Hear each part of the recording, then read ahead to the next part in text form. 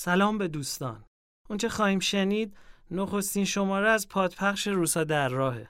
همونطور که در شماره 0 که پیش درآمد این مجموعه شنیداری گفتیم، در این قسمت روزانه‌های از ساعات پرهیاهوی آذر 1357 رو به روایت شاهرخ مسکوب خواهیم شنید. این شماره رو به یار گرما و گلستان مسکوب آقای حسن کامشاد پیشکش می‌کنیم که ترجمه بیش از 30 کتاب رو تا حالا به قلم ایشون خوندیم. از نویسنده‌های ایرانی و فرنگی مثل تام پین، تاریخ بیخردی باربارا تاکمن، دنیای صوفی یوستین گوردر، دریای ایمان، خاورمیانه برنارد لوئیس، ایران، برآمدن رضاخان بر افتادن قاجار و پادشاهی پهلوی، از سیروس غنی، در خدمت تخت طاووس، ویتگنشتاین، پوپر و ماجرای سیخ بخاری، سرگذشت فلسفه برایان مگی، قبله عالم. طرفه اون که اینجا هم پای مسکوب در میونه.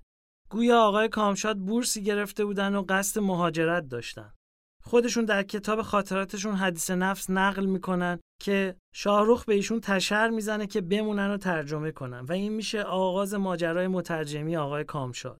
یا جای دیگه از کتاب تعریف میکنن که مسکوب در مدرسه پس از یه زنگ انشایی که معلم ابراز رضایت کرده بود از دست نوشته ایشون، بی مقدمه بهش میگن این مهملات رمانتیک چیه به خورد معلم جاهل و همشاگردیا میده و تاریخ بیهقی و طی ماجرای بامزه‌ای در دست کامشاد میگذاره و دوستی 63 سالشون از اونجا آغاز میشه.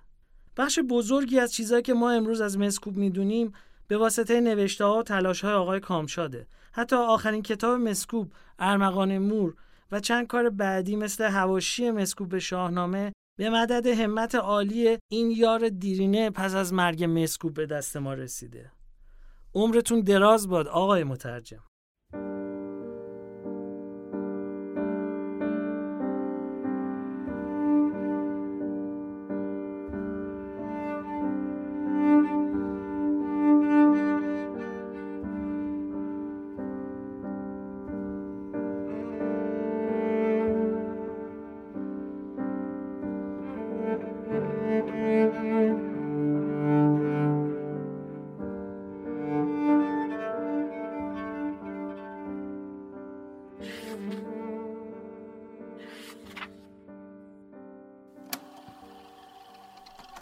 دوازده آذر 1357.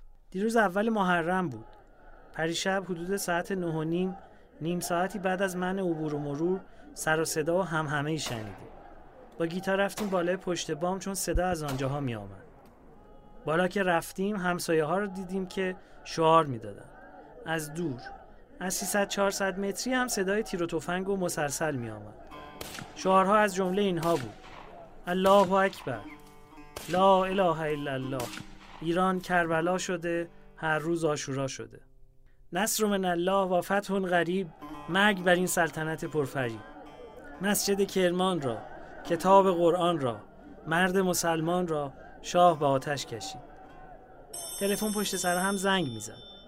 اول الف ب، بعدش دال شین، میم ی و 1-2 نفر دیگر خبرهایی را که از جاهای مختلف شهر داشتن گفتن. از تهران پارس تا نارمک، دروازه شمیران، شاهپور، امیریه و سراسر جنوب شاهرضا، امیرآباد و گیشا و عباس آباد و 25 شهریور شعار خلق الله است و راه افتادن مردم در خیابان و شکستن منع عبور و مرور. خیلی کشتن. دولت میگوید 7 نفر. امروز هم رادیو میگفت جنگ روانی میکنن.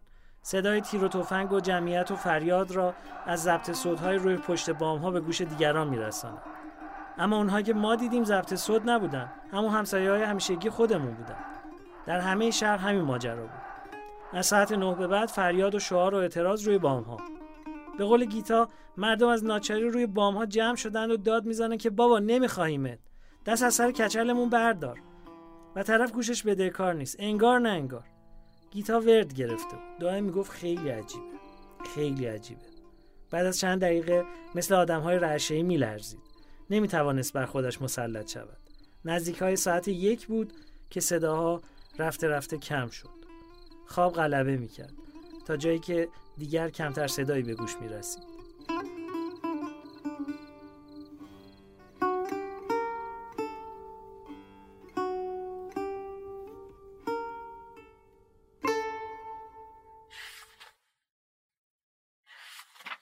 15 آذر 1357.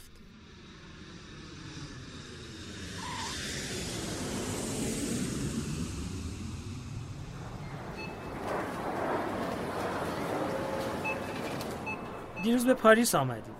در برگ درخواست تمدید گذرنامه نوشتم که برای گردش و معالجه میروم. چه گردشی، چه معالجه‌ای؟ در حقیقت نمیدونم چرا آمدم. چون از پیش قرار گذاشته بودیم، چون دولت فرانسه دعوت کرده بود، چون رت از مدتی پیش ترتیب کار را داده بود و منم موافقت کرده بودم. به هر حال آمدم، ولی تمام هوش و حواسم آنجاست. حالا ایران رو بیشتر از همیشه میخواهم. سابق، یعنی در این 10-20 سال اخیر دوستش داشتم. همانطور که فرزندی مادر خطاکارش را دوست دارد، محبت من توأم با نفرت بود. نفرت از ظلمی که هست و سکوتی که خلق کرده و ظالم رو سر پا نگه داشته. از سکوتی که من نیز در آن سهیم بودم. همون کینه‌ای رو که به خودم داشتم به وطنم هم داشتم. چه اشتباهی! در حقیقت هیچ کس نمیدانست در باطن ملت دارد چه میگذرد و چه آتشفشانی زیر خاکستر است. حالا حس دیگری دارم. دلم پیش مادری است که هر روز شهید می شود. هر روز به صلیب می کشندش و هر شب از درد فریاد می کشد.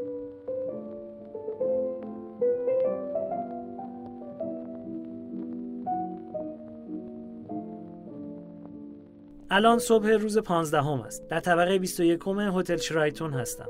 از پنجره مونپارناس قدیم و این جعبه‌های غول‌پیکر جدید که خودم هم توی کیش هستم پاریس رو می بینم. ولی در هر حال قدیم و جدید این شهر زیباست. لابد زیباترین شهری است که من دیدم. حتی از اصفهان جوانی من هم زیباتر است.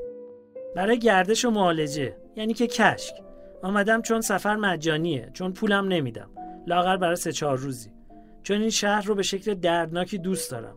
چون در چنین تهران قیامتی و در چنین کشوری که در باطنش قیامت کبراست، بیکاره مانده بودم و به تماشا و ثبت وقایع دلخوش کرده بودم. چون این کنند بزرگان، چو کرد باید کار.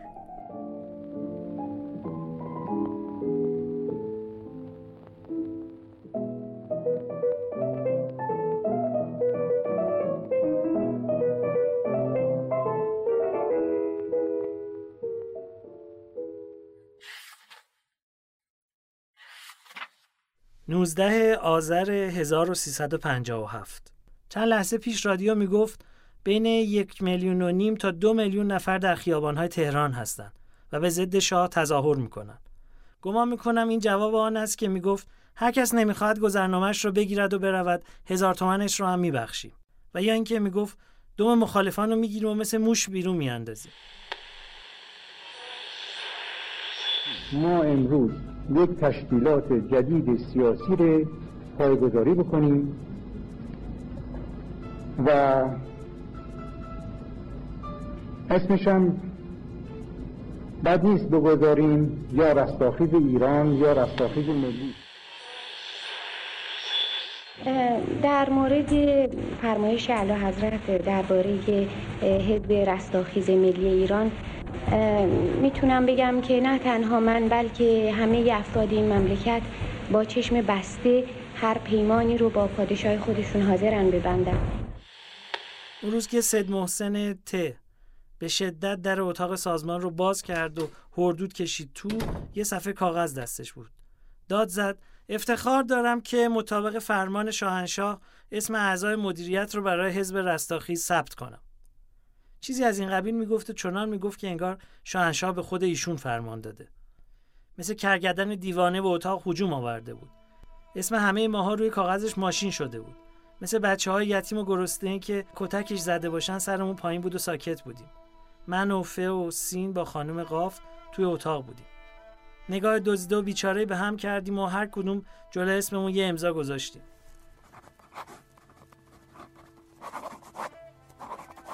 یارو که رفت، سین دچار یه بحران عصبی شد. اول شونه‌هاش میلرزید. هر چی میکرد نمیتونست جلوی خودش رو بگیره. بغض گلوشو گرفته بود. نفسش در نمیومد.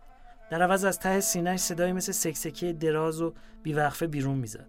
انگار ریه‌هاش تکه تکه کنده میشه. بعد از مدتی گریه آمد. در حقیقت نجات پیدا کرد. تازه راحت شد. چه گریه‌ای میکرد. دردناک و خجالت زده. سعی کردیم آرامش کنیم. حرفای احمقانه میزدیم که مهم نیست، اسم همه مردم هست، اینا مثل شناسنامه است و چیزهای دیگه. حرفای آدم‌های جاکش و عیالوار که در هر حال دسته هر عملی رو در میکنن و توجیه برای هر کاری دست و پا میکنن.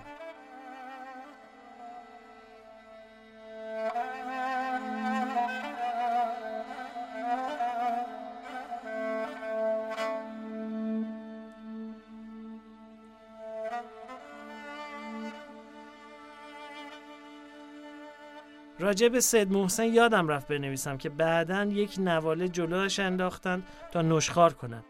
خودش را از طرف حزب فراگیر کاندید تهران کرد تا انتخاب نشود. چون انتخاب نشد، بعد گفتن حالا که انتخاب نشدی برو رئیس فلان شرکت دولتی بشو. رفت و شد و به جای 3000 تومان ماهی 10,000 تومان حقوق گرفت. بعد از مدتی از کار ورش داشتن، سرگردان و ویلان شد. مدتی دنبال یکی از معاونهای سازمان برنامه، دنبال یکی بهتر از خودش، گرچه کم پیدا میشه، موس میکرد تا گوشتنش یه جای 10,000 تومانی دیگه. وقتی خودش رو نامزد تهران کرده بود ما بهش میگفتیم انتخاب نخواهی شد، چون حتی در حزب رستاخیز هم کلاه خدمتگزاران دلسوز پس معرکه است. میگفت انتخاب میشم. همسایه‌مون در تهران پارس یه سرهنگ سازمان امنیته. اسممو که در روزنامه دید یه دسته گل فرستاد در خونه. خیال میکنیم بی خودی فرستاده؟ یه روز من و سین و قاف دستش انداخته بودیم و 2-3 ساعتی با او تفریح میکردیم.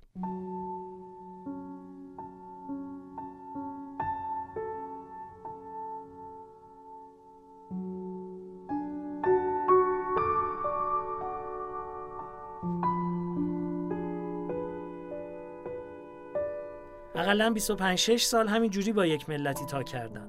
آدم دائم احساس میکرد که تو چشش نگاه میکنن و با تفاخر تو صورتش تف میکنن. اون روز که خبر مرگ مرتضی و دیگران رو تو روزنامه خوندم، در خیابون 3 تیر ته منیریه دم غروب کیهانو گرفتم و پیش از اون که خبر رو بخونم اونو دیدم.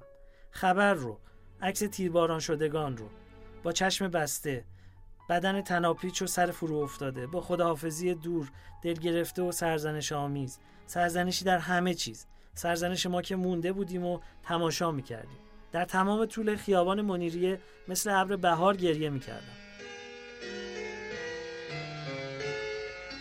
ما از نژاد آتش بودیم، همزاد آفتاب بلند، اما با سرنوشت تیره خاکستر.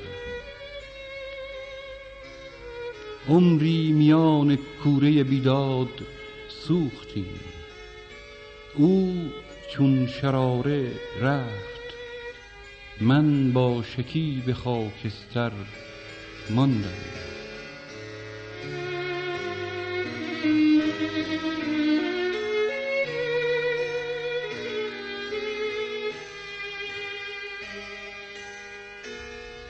کیوان ستاره بود، با نور زندگی می کرد، با نور درگذشت. او در میان مردمک چشم ما نشست تا این ودیعه را روزی به صبحدم بسپاریم.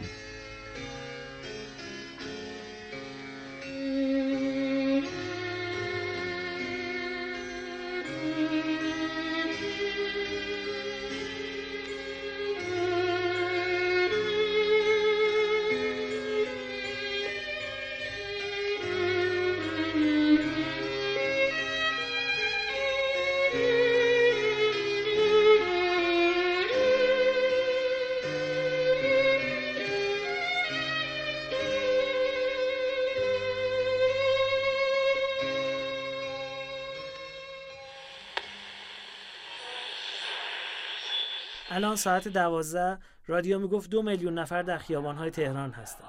طول تظاهرات 12 کیلومتر است. همه چیز سیاه است. از چادر زنان تا لباس مردان و پارچه شعارها.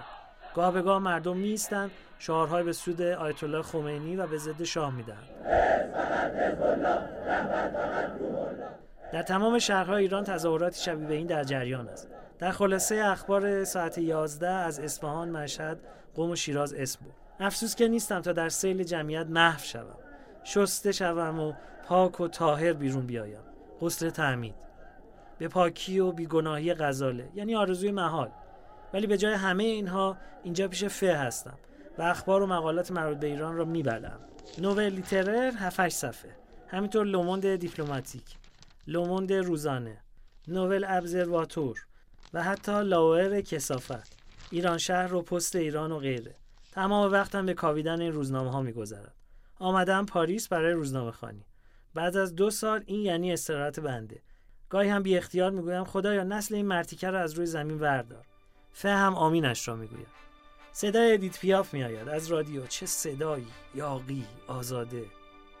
صدای نوستالژیک او از آن سوی تاریکی، حسرت همه چیزهای دوست داشتنی پاریس را، پاریس انقلاب، پاریس نور و رایحه قهوه و عشق‌های پرتظاهر و اکثرا نمایشی و آلامود، باران و شب زنده‌داری، پرسه زدن‌های بی‌قیدانه و کتاب و شراب، خیابان‌های خوش برخورد، درخت‌های بلوط و برگ‌های ریخته پاییز رو در آدم بیدار می‌کنه.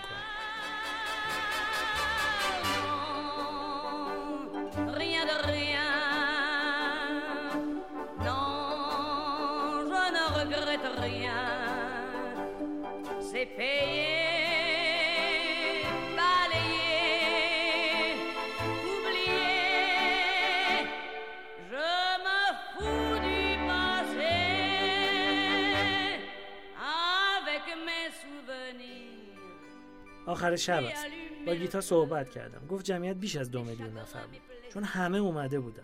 لابد حداقل 3 میلیون نفر بودن. از تهران تا شهیات مردم ایستاده بودن. امکان راهپیمایی نبود. میگفت سنجابی و طالقانی هم اومده بودند و همه خوشحال بودن که اتفاقی نیفتاد. درباره فردا پرسیدم. گفت مثل امروز خواهد بود. خواهش کردم هر چیز را که امروز دیده و فردا می‌بیند یادداشت کند برای من. لازم دارم همه جزئیات رو. حیف چه روزی رو از دست دادم. راستی یادم رفت بنویسم. بعد از ظهر بود. حدود ساعت 4 تهران از روی کنجکاوی رادیو تهران رو گرفت. یکی وعظ میکرد. از بخت و نصر و دانیال نبی و خوابش حرف میزد. قصه میگفت. برای کی خدا میدونه. چون مردم تهران و شهرهای دیگر که آمده بودن در خیابانها تا بگویند چقدر بخت و نصرشان را میخواهند. مملکت قیامت کبراست و اینا در خواب خرگوشی خودشون از خوابهای کهن حرف میزنن. چه کسی این صدای اونها رو میشنوه؟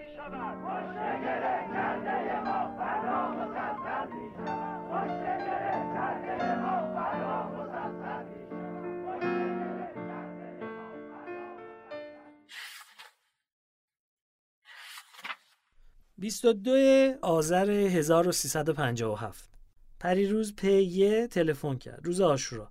احوالم را پرسید. گفتم حواسم تهران است. گفت نه، انعکاس حوادث اینجا در خارج شدیدتر است. زیاد نگران نباش، خبری نیست. البته برای آسودگی خیال من میگفت، ولی از طرف دیگر همیشه سعی میکند واقعه را دست کم بگیرد. نمونه آنهایی است که راه خودشان را مشخص کردن، هیچ دلشان نمیخواد عوضش کنند. ولی این رستاخیز ضربت‌های هولناک به وجدانشان میزنند. به سکوتی که کردند و به تماشایی که میکنند و آسوده بر کنار ایستادند. برای اینکه درگیر نشوند، حصاری از نفی و انکار دور خودشان کشیدند و تا آنجا که بتوانند سعی میکنند نبینند.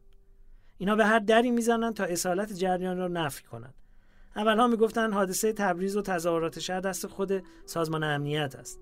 وقتی میپرسید چه نتیجه‌ای میخوان بگیرن، میگفتن نمیدونیم، بعداً روشن میشود. حالا هم بعدشان نمیاد بگویند سرنخ دست دیگران است و خمینی سر خود تا اینجا نرسیده است. او را به آمریکایی‌ها و روسا که نمیتوان چسباند. پس ناچار میمانند همان شعبده باز افسانه‌ای همیشگی، سیاست انگلیس‌ها. 24 آذر 1357 این روزها نیوزویک و تایم و گاردین و اشپیگل هم به مطبوعات قبلی اضافه شده. بی اختیار اینها رو میخونم و زیر رو میکنم.